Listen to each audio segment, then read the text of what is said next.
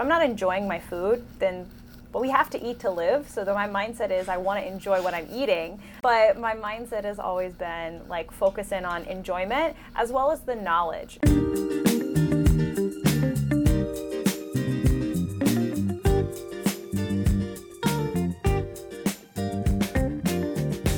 And welcome to 80/20 Endurance. Excellent advice there from Lydia Nader, registered dietitian, the official dietitian for the Endeavor Run camp that I was at recently. I am Matt Fitzgerald.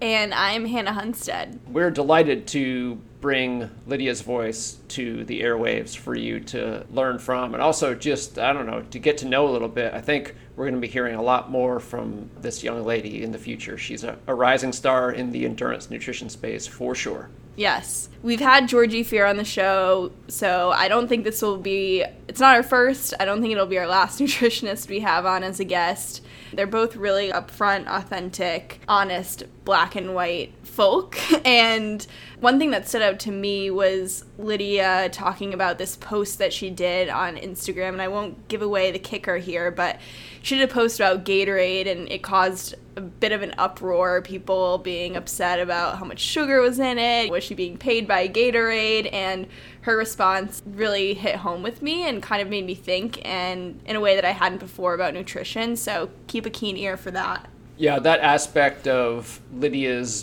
delivery, shall we say, really resonated with me as well. She's clearly a pragmatist. Like, she knows her science, she's very knowledgeable, but she knows that her responsibility is to make a difference in the lives of individual human beings, and that requires empathy, being able to package the science and the guidelines in ways that actually work for people, which isn't easy, and I value a lot. It's the way I try to coach people is pragmatically as well.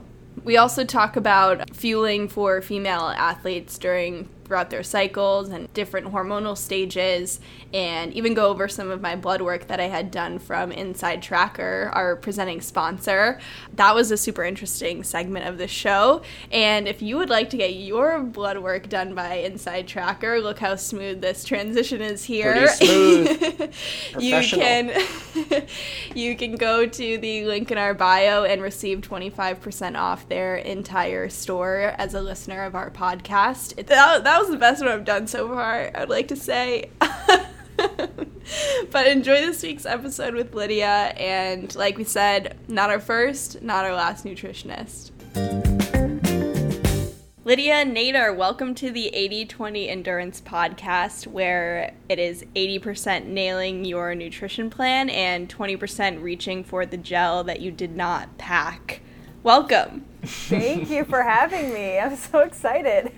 Matt, did you approve of that 80/20 intro or no? I think that laugh was disapproval. No, it was actually grudging approval, because I didn't want to like it, but I do.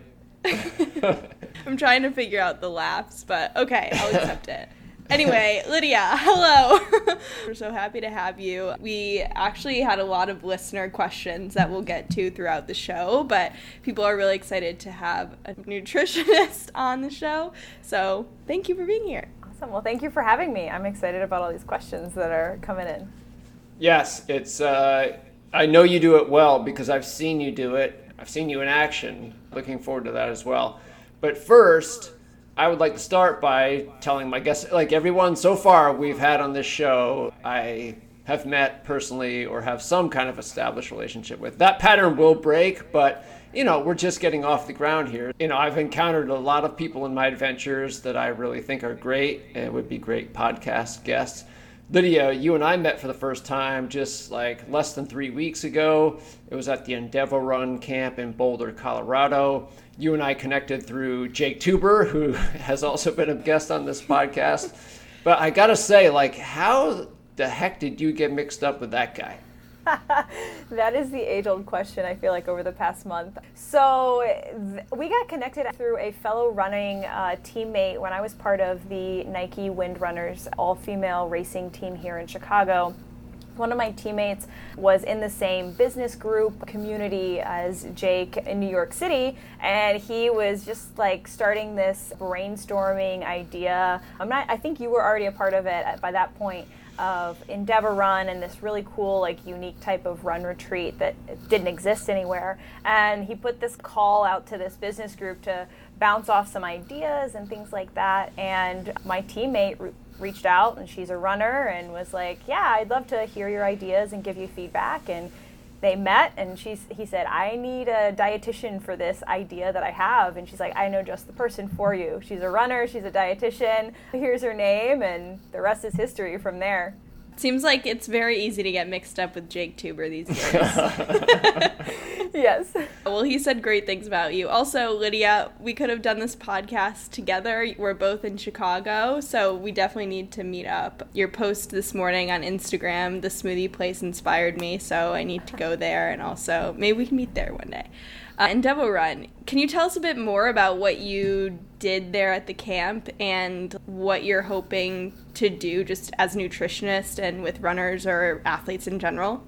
Yeah, so with Endeavor Run, it was really cool because I got to bring my nutrition expertise, but also beyond that, being a runner and a dietitian, I'm able to actually combine a lot of what the advice that I give is things that I've done myself, trialed myself, and so I was able to bring a lot of that knowledge and experience to Endeavor Run. So at Endeavor Run, I not only had a talk where we debunked a lot of myths about nutrition. Some of the common ones out there, like is sugar bad for athletes, or sugar is bad for athletes, and different myths like that.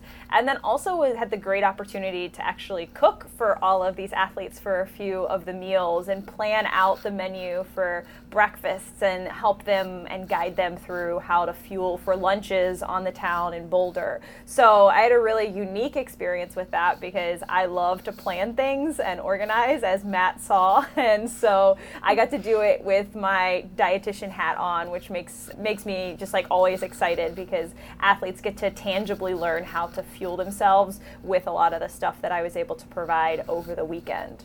I'm curious to know, because it seems like you're young still, but you've had an interest in both the running and the nutrition, like as far back as I can rewind on your resume. But which came first, the running or the nutrition interest?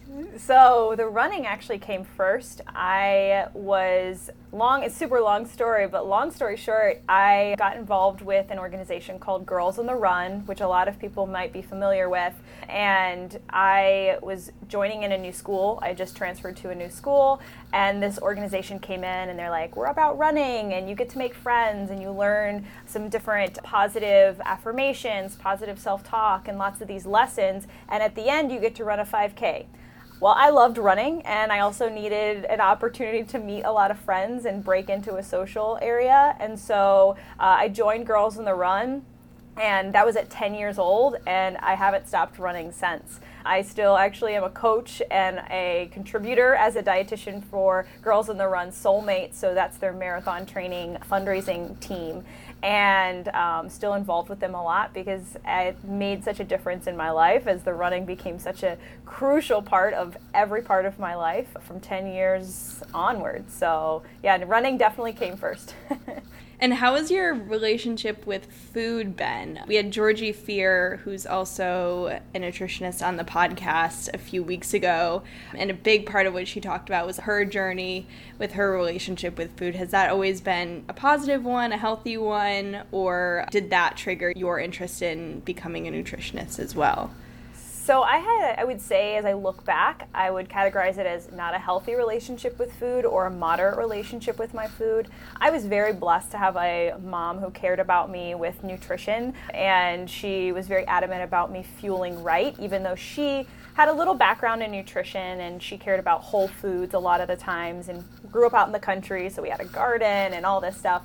And so she was very adamant when I started training in cross country that I needed to fuel right, and she kind of laid some rules down that I wasn't allowed to compete unless I ate right. And I know now with my expertise, sometimes that can be hit or miss with certain athletes if we put down those rules for them. For me, it turned out to be a positive thing because I did learn that I needed to fuel right for the actual sport to perform. And so I started off with a good foundation, understanding and relationship with food. But then as I kind of got into marathons out of college, or kind of in college and out of college with marathon training, I actually developed a little bit of an unhealthy relationship with food as I started to associate, oh, I just did a long run. Now I can go eat this many donuts. Or I just did a long run. I can have this, I burned this many calories. And I would say that internally oftentimes. I would never say it out loud. But I realized probably about 5 years ago, I was having this internal dialogue with myself of associating exercise with calories and equating that if I did this, I could eat this. And so that reward system and that tit for tat type of thing, which I now know is just not a healthy relationship with food. Now, on a rest day, I will eat a donut if I want a donut, and it's a do-right donut, as you might know in Chicago. I'm going to enjoy that, and I'm not going to say, oh, well, I didn't run today, so I don't know if I deserve to have this. So I've developed over time my own healthy relationship with food, but I'd say I have a moderate relationship with my food. Tell us a little bit more about the way you eat now. One thing I experience when I go to camps like Endeavor Run, where you and I met, is that people expect me to be the food police because, I've written about diet as well. And I really don't like that because I'm not. I am not sitting around judging what other people eat, unless it's just bizarre, but I'm just there to have fun and enjoy my own food like everyone else. But I was able to observe you around food, and to me, you seem to eat the way most healthy, high-level athletes do, where it's there's no particular shtick to it. Like you said, you have a donut on a rest day, but it seems like it's half about the food itself, which is healthy but not constrained, but it's also half about the relationship. Oh, I care, believe me, I'm a serious athlete and you can see my results, but also, look, I'm eating a donut. Yeah, and that's a great point. And I even had this conversation with a client today about making sure that the enjoyment of food is always there. And that's something that I take personally. If I'm not enjoying my food, then we have to eat to live. So my mindset is I want to enjoy what I'm eating. There's going to be the occasional times where I'm going to take down something that I know is good for me, but I maybe don't like. For me, that's mushrooms. I know they're really good for me, but I'm just not a huge fan of them. But my mindset has always been focusing on enjoyment as well as the knowledge. So I have the knowledge of what's important for me as an athlete. I make sure that I'm getting my carbs and my protein, and I can look at food and kind of estimate if that's going to be the right fuel for me in that moment. But I don't have a meal plan that I follow strictly. I don't track my nutrition. I rarely ever do tracking devices for myself. And I oftentimes train my clients to eventually get off of that if that is a goal that they want to be sustainable and they want to just learn how to listen to their bodies of how to fuel. And it is very achievable where you can, like you said, Matt, eat really healthy and know that okay, for me, it was you probably saw, I had yogurt, granola, and berries in the morning. That's my go-to because I know how that makes me feel and that energizes me. It gives me the protein that I know I need in the morning. But I know this stuff after many years of trial and error of what works best for me and where my body is at. So for me, it is not I wake up and I know I'm going to exactly have this for lunch and this. Sometimes I'm on the fly, but that's obviously comes with lots of time of learning how best to fuel my body. Yeah, we talked with Georgie, too, about comfort foods and about how, most comfort foods don't actually make you comfortable. They don't make you feel great at all. Yep. And, I think everyone has had this realization, but I often think about it, and kind of just for fun sometimes, too. When you're in a grocery store, you're like, whoa, I'm an adult. I can choose whatever I want.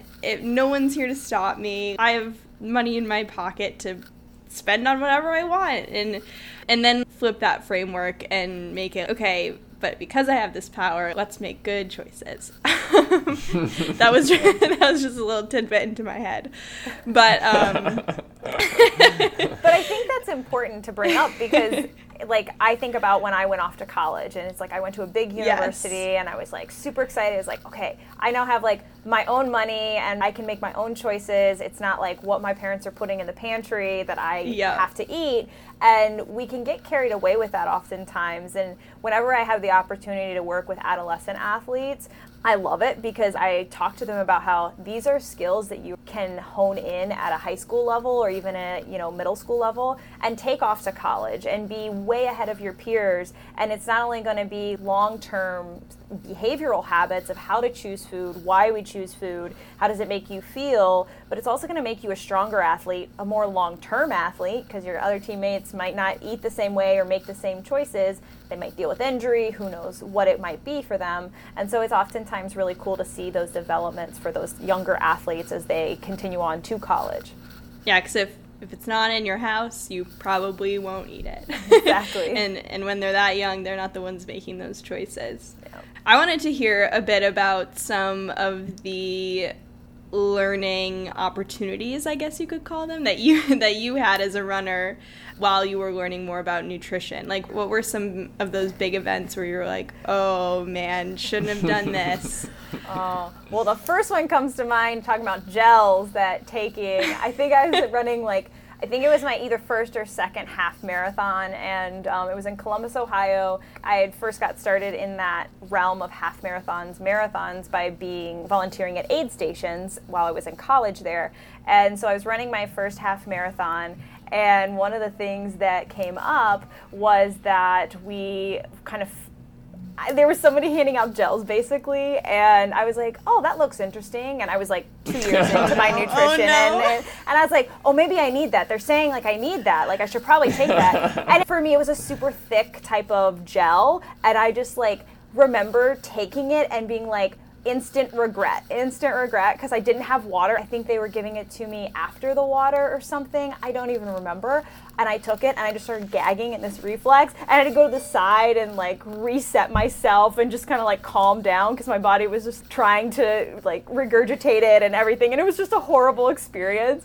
And so I learned from that experience, you trial things before you go into race day. You do not try something new on race day on the race course. So that's something to definitely take into consideration too. So that was one of the most important type of like learning experiences that I had.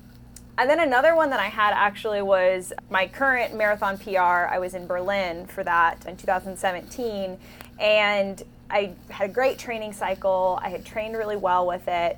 And this was like, I had my business, I was coaching people with nutrition and all these things that were kind of coming together. And I ran my PR in Berlin, and I was super excited, and I thought I was at the peak of my performance. And come to find out a few months later, I was not necessarily at my peak performance. I might have been hitting numbers, but I was actually really unhealthy. I had lost a lot more weight than I thought I had unintentionally. I was not trying to underfuel at all, but I had underfueled by the intensity of training, how busy I was with my work and my training, and I had unintentionally underfueled, and it started to pop up about 3 months after that PR for the marathon, and I started having injury after injury, and just kind of was a realization that there are certain times of my training that I have to hone in on what I'm taking in, because I can't just ad-lib it. I can't just go off the seat of my pants type of thing. I have to be intentional as my mileage increases, as my intensity increases, and as race day increases, because I ask a lot of my body, so I need to give it the tools in order to achieve the things I'm asking of it. So that was another really big learning moment for me. And now from that, what I learned to do is, as my intensity increases, now I actually do spot check myself, and I'll use a tracking app and I'll track my nutritional intake to make sure that I'm hitting where I need to make sure that I'm staying at a healthy weight, as well as just a healthy intake for asking what my body I need of it. I unintentionally was underfueling because I was so busy. I'd wake up at 4 a.m., I'd get my runs in, I'd be super busy. I was working probably 70-hour weeks with my business, with side jobs, and training probably 10 to 15 hours a week in addition to that. So I was running around and not fueling enough. And I was like, oh, I feel fine, I'd be good, I'd do my recovery, I'd jump into, contrast baths and compression boots, and I did everything I thought I was supposed to be doing.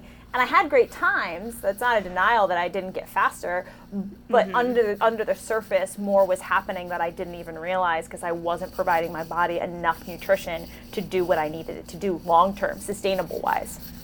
Got it. Yeah.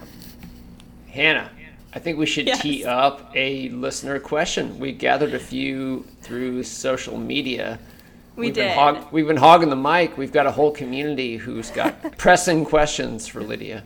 Yeah, they're good ones too. Okay, let's go with fueling for a hot and humid race day. Are there key electrolytes that an athlete should focus on? Yes. So first off, because as Matt knows, I'm all about education first and then what you should do. Electrolytes for listeners are going to be sodium, potassium, magnesium, chloride, and calcium. So the last two, oftentimes people don't even realize are electrolytes because we lose them in such small amounts, but they're still important. So for hot, humid days, really you should focus on all 5 of those, but really the top 3, which were the sodium, potassium, and magnesium. We oftentimes focus in on sodium and we're like, yeah, we know we need that. But many athletes oftentimes will turn a blind eye to the potassium, to the magnesium, and those become super important, especially for female athletes. More and more research is showing that magnesium plays such a larger role as an electrolyte for female athletes. And just for, in general, athletes too, but female athletes specifically. So that's something that if it's hot and humid, like it is really hot and humid here in Chicago, what I do preemptively for hot and humid race days is you need to do 2 to 3 days before that actual race, and you need to just be pounding the fluids. You need to be taking in almost double what you would typically take in and double the amount of electrolytes that you would typically take in. So for me, I know I take in at least 90 to 100 fluid ounces of water with about half of that being electrolyte supplement a day leading into like a intense kind of race day or a long run that's going to be hot and humid and maybe there's an up tempo, or if it's just a regular hot and humid time frame. Got it.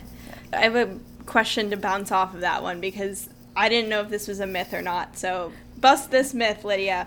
Preemptive hydration before a race day or like a hot and humid long workout day, whatever it is, that actually is important. Like that actually stacks in your body and has like a reservoir there for you when you need it in the next few days. Yes, it does. So kind of different than carb loading. I kind of always use this example of like we always hear about carb loading. You need to carb load and do all this stuff. Well, it's actually more true for pasta parties. Yes, exactly. The pasta dinners. I think I had so many of those in high school.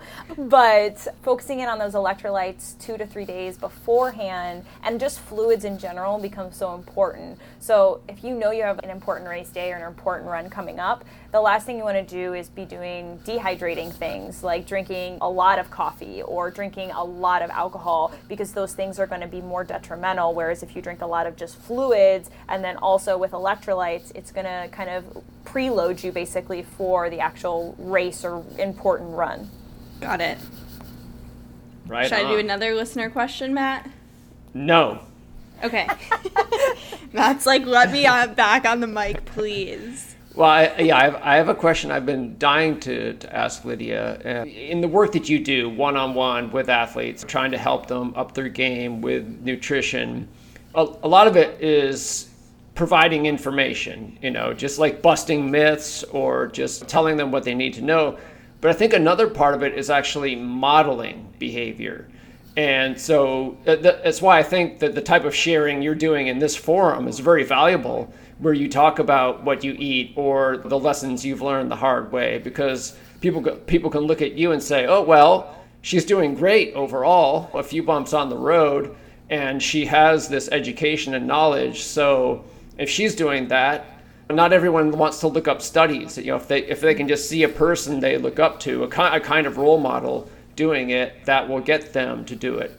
But on the other hand, there might be a downside to that. And actually, I know this because you and I did this little workshop activity at the Endeavor Run camp where we did some interpersonal sharing. But the idea of that modeling behavior, the flip side is that you can feel a certain pressure, right? To like, who's going to take my nutrition advice seriously if I don't finish my next race, or if I'm injured all the time or whatever. So can you speak to that modeling aspect, positive and negative, to the work you do?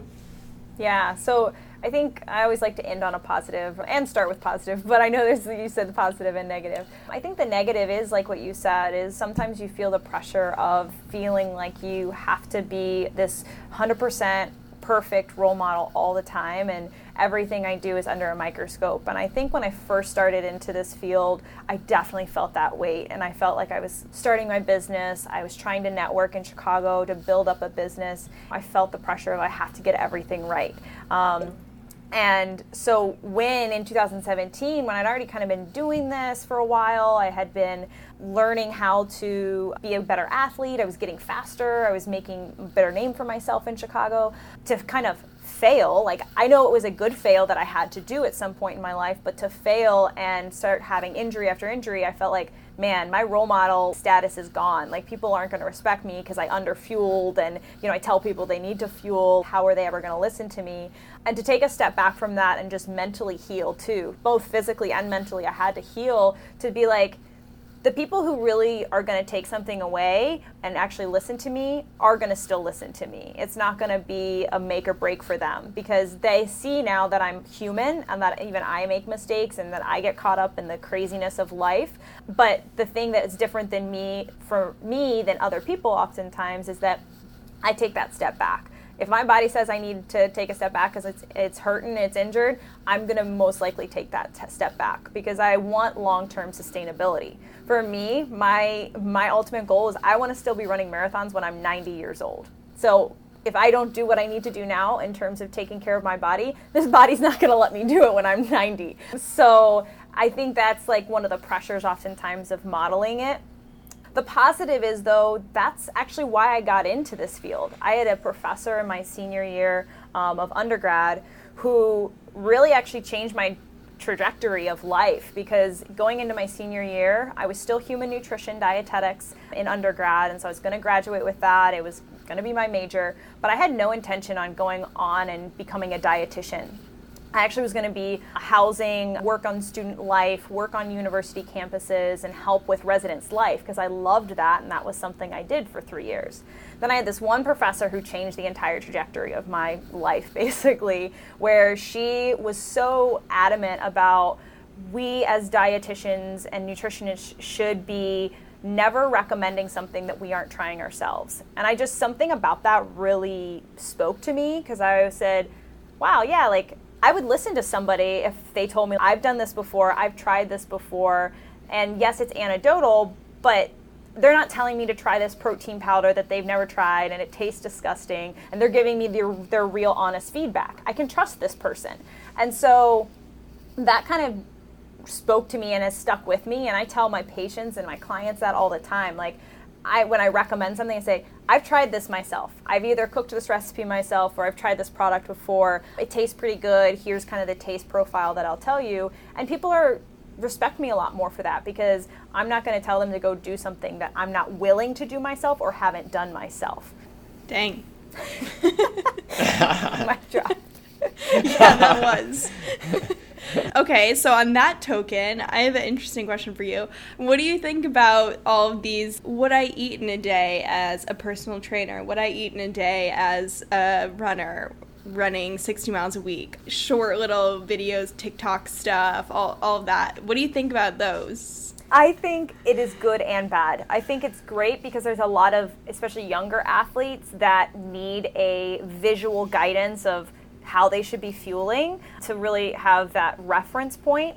But I also think those same individuals who are doing how to fuel in a day should also be putting that caveat, which many of the ones I've seen, and granted my vision on social media is very cultivated to a certain population, but the ones I've seen who post things like that are always very much like asterisk, this is for me, this is for my life, this is for my activity level, this is for my age, height, weight, all of those things, and my life experiences and my goals. So this is not exactly what you should be doing, but this is a good idea of how to start, like a good starting point for a lot of people. Yeah. So I think it's good for those things to be out there, but they need to be viewed through a lens of this is a guidance, not a like testament, like a thing you have to follow. Yeah. So everything with a grain of salt. Exactly. Yeah, I had an interesting conversation with a friend about it, and I didn't realize, because I enjoy them to find quick new recipes or what are other people eating. I'm just like curious about what other people do.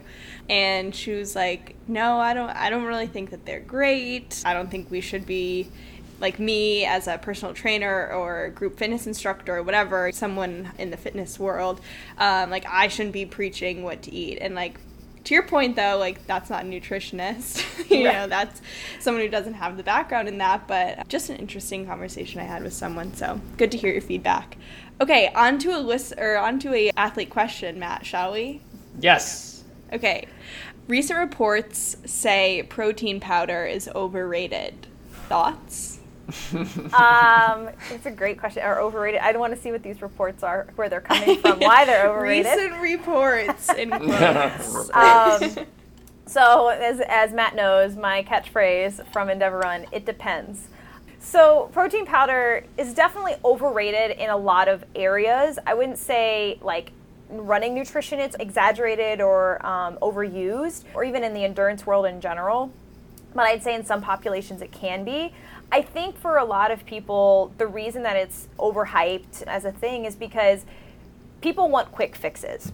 They don't want to have to cook chicken or cook beans or cook whatever the protein source they're going to have, because that takes more time than opening up a canister, putting protein powder in a smoothie or in a shaker and walking out the door. So our population really often wants a quick fix, honestly, and so that's why it's overhyped. That's why everyone goes into using protein powder. Now, there's certain populations that I do think protein powder can be really beneficial for. The key, too, are oftentimes individuals that are more plant-based. If they're struggling to get that protein in, that can be a great tool. It is not a necessity for them, but it is something that if they're struggling to understand, oftentimes when I work with plant-based endurance athlete, I might start them off with some protein powder with the intention of eventually weaning them off of it as dependency and using it as a just in case tool, because I'm all about having different tools in your tool belt to pull out whenever you need. Protein powder, in my opinion, is a great tool that we have access to, but I pull out protein powder probably like 2 times a month. And it's usually I'm throwing it into a smoothie because I'm running out the door because I didn't manage my time really well. Or it's I'm going to finish a long run and I'm going to be, on the lakefront path, which is farther away from my home, and I'm not going to get home within 30 to 45 minutes after I'm done finishing my long run. So I'm going to take protein powder with me because I know I need to take in protein within 30 minutes of finishing that workout. So I utilize it as a tool when I absolutely need it, but it's not a necessity that I lean on all the time. I think oftentimes athletes will lean on it as a crutch, and that's where it can get a bad name, basically. I found that answer very persuasive. Why should anyone listen to you? I know that's like a super blunt question, but there's so much information out there about diet and nutrition, and a lot of it is contradictory, and it's a big problem. Like, not everyone has an RD, right? And so if you can't be an expert, you at least need to know who is a legitimate expert and who's a quack. But there's kind of an art to that, right? You see people choosing bad sources, and there's a difference between like how some people they find it persuasive if you don't have a bunch of credentials and you shout. Others find it more persuasive if you're very dispassionate and you cite a lot of studies. But it's a challenge for anyone in your roles, getting people to just believe that you're credible. What's your advice to people? Because you're not the last nutrition expert that listeners are going to hear from in their lives. How do you separate the wheat from the chaff? When I was in graduate school, that was one of the number one things one of my professors said was, we have to be louder than the noise. I was going into a new era after grad school where people who didn't have credentials were yelling louder on social media and in the news and all these things of what to do. And really, she said, like, we have to be more comfortable on social media. We have to get over our imposter syndrome that a lot of dietitians struggle with, myself included, of being louder on social media and in these different channels about nutrition, because we have to be louder than the noise. And I think the reason that when people are listening to what I have to say, oftentimes what I hope that they don't only look at the credentials, and we kind of talked about this at Endeavor Run too, of for me, it's not the credentials at the end of my name. Like, I think those help me get through the door oftentimes with different teams or different areas, and I have that opportunity given to me because of those credentials. But most people don't care about credentials when they're interviewing me to be their dietitian. They don't care about that. They care about how real I am with them. They care about if I'm actually going to get them to their goals. And that's the thing. People care about that, and they want the authenticity, and I think I provide that. I would say if I had another, like, if I changed my Instagram handle, I'd be like the authentic dietitian, because that's what people around Chicago especially call me. They're like, I know that I can trust you. If you tell me to go try something, I'm going to go do it without any hesitation, because I know you're telling me to do something that's right. Not because I have an RD at the end of my name or have my own master's, but because I've tried it, and I'm never going to tell someone to do something that, like I said before, I'm not willing to do myself. She's honest. Honest Abe. Honest Yes. Lydia. Authentic. Love that. Georgie had a similar answer too, in her own way, but it's just interesting how both of you have a similar outlook on that. I'm going to go for another listener question here. Avoiding gluten and milk. What is your opinion? I thought that was just the question. I was like, is that a question? Avoiding gluten and milk? So a lot of endurance athletes, that is actually something that could be very beneficial for them. We're finding more and more that as endurance athletes, we put so much stress on our bodies and specifically on our gut, that being gluten-free by choice, as well as being lactose-free, can actually decrease a lot of the inflammation that endurance athletes might experience, or that GI distress that they experience either during their exercises or after their exercises. So it can be super beneficial. I found many of my clients will go gluten-free and feel a lot better. Now, does that mean that they have to be gluten-free all the time? Not at all. Actually, oftentimes we work within their food choices, and maybe we'll just say like, hey, you have a really important run or exercise coming up. Let's make sure that you're kind of gluten-free or lactose-free leading into that. And then you can go enjoy your pizza that has the cheese and the gluten and all that after the fact. But if you really have these goals of getting faster or getting stronger, we have to prioritize certain workouts, and your food needs to make sure it supports that. So it can be super beneficial. One of the things that, kind of going back a little bit to Matt's question from before, a lot of people will yell loud about, you should be gluten-free, you should be dairy-free, because I did it and I had these great results. And that's oftentimes the people who are loudest on social media, and runners always have an opinion on what you should do nutritionally. You go to like a new running group and you're like, I'm a new marathoner, and you like, I've done this like as a test sometimes if I've gone to a new running group. They're like, I'm running this marathon, like, you guys have any suggestions? Every single person has a different thing that you should do. You should cut out gluten. You should go plant-based. You should do this. And everybody has their own opinion, because for them it's anecdotal. And I think that's the important thing to understand, is that going gluten or dairy-free is completely anecdotal for most people, as well as there is some research, but you have to make sure that the research is down the road of who you are. So does it match, like, do the results match the same population that represents you, as well as just listening to your body and knowing what feels right with when you do cut out gluten. Do you feel like you have more energy? Do you have better bowel movements? Do you, like, all these different things that play into it? You have to really be able to be in tune with your body to make those choices. I'm going to ask another question. Sorry, Matt. This is your show. I'm just hanging out. You are Robin in today's episode. Okay, so I am a sucker for oat milk, and I could drink regular milk. It doesn't really affect me, but it is just so dang creamy and tasty. But some of it has all these oils in it, and it's just not that great for you.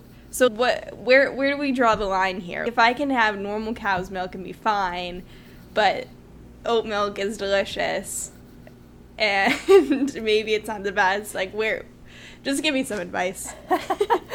Well, what I'd say is that oftentimes it's delicious because of oftentimes many of the things they're adding to it. So that's where you have to kind of draw that line of like, okay, if I'm having this every single day, is it one of those things where I'm having it every single day and I'm getting this additive basically in my diet all the time, comparative to that could be causing just as much inflammation as, say, lactose for an individual. So it is that balance of, when you turn a food item around and it has a nutrition facts label, you should be able to, ideally, be able to pronounce everything that's on that ingredient list, as well as kind of look at it and make sure the top 5 ingredients are all things that you can pronounce, that you feel comfortable with.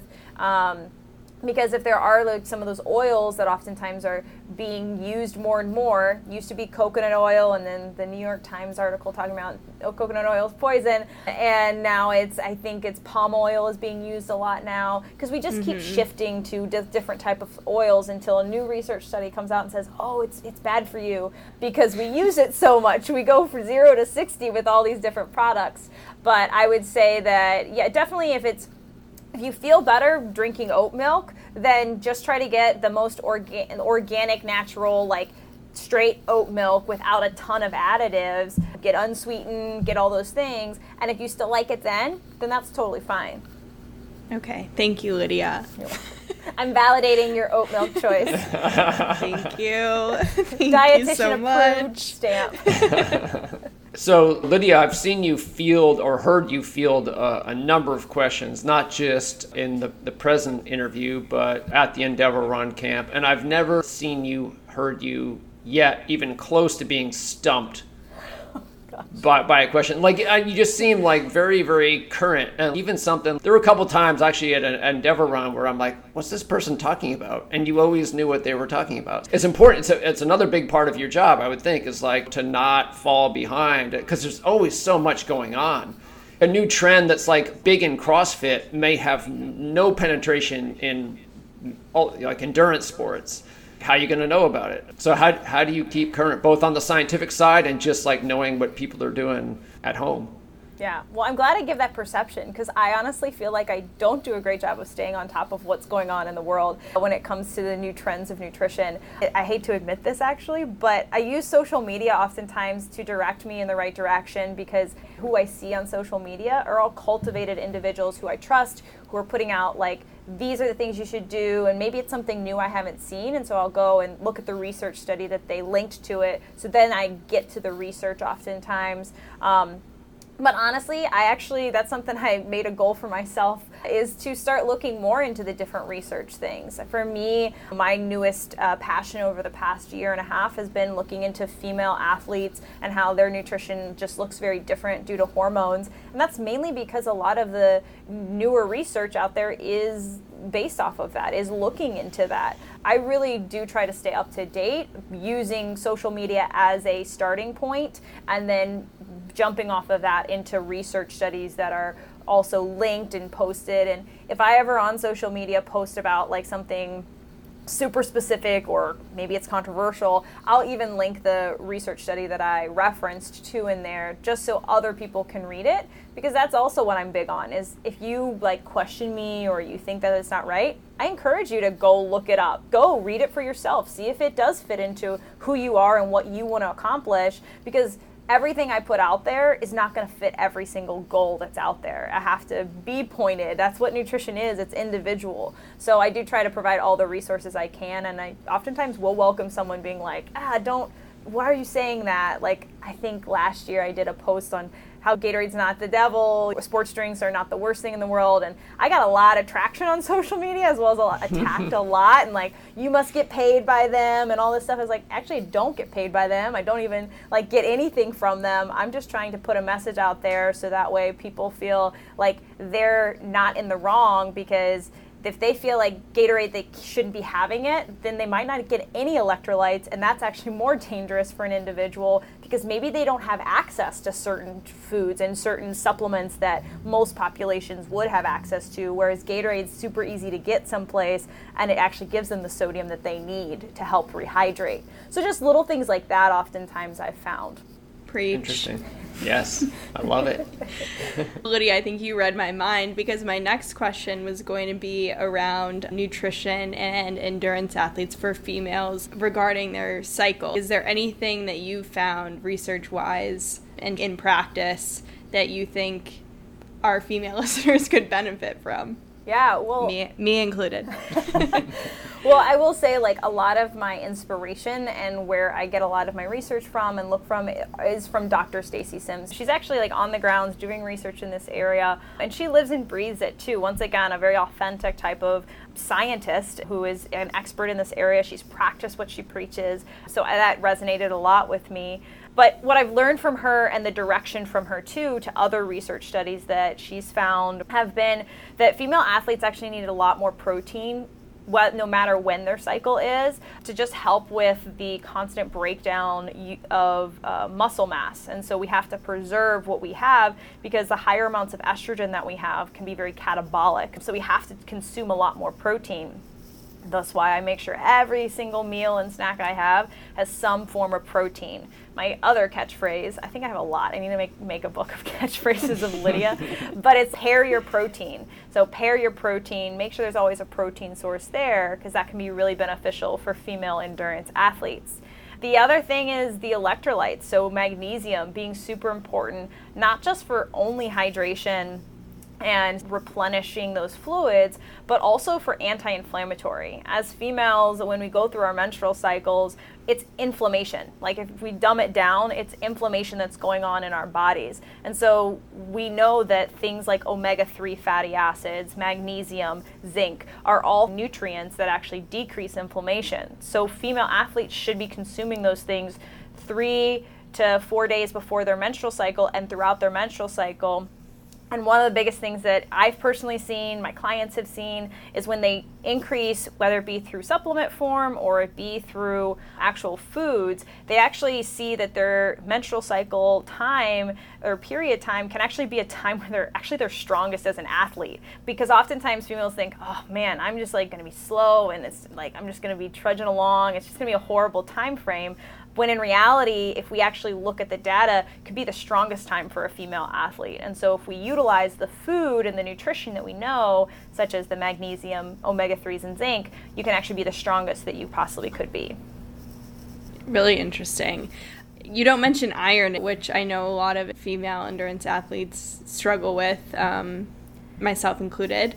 So oftentimes, and there's a reason I actually don't, because I feel like a lot of people say, yeah, take iron. And, you know, taking iron supplements is a very tricky business too. It's not something that you should just like, oh yeah, you feel kind of fatigued. Maybe you should just start taking iron. No, you should probably go get a blood test first, see if your iron's actually low or your ferritin's low, and then maybe then take a supplement. Or I would say first, look at your diet and see if there's things you're not consuming that could provide you with iron. It doesn't have to just come from meat. It can come from vegetables, and it doesn't have to just be spinach either. I think everyone just thinks, oh, just eat a bunch of spinach and you'll be fine.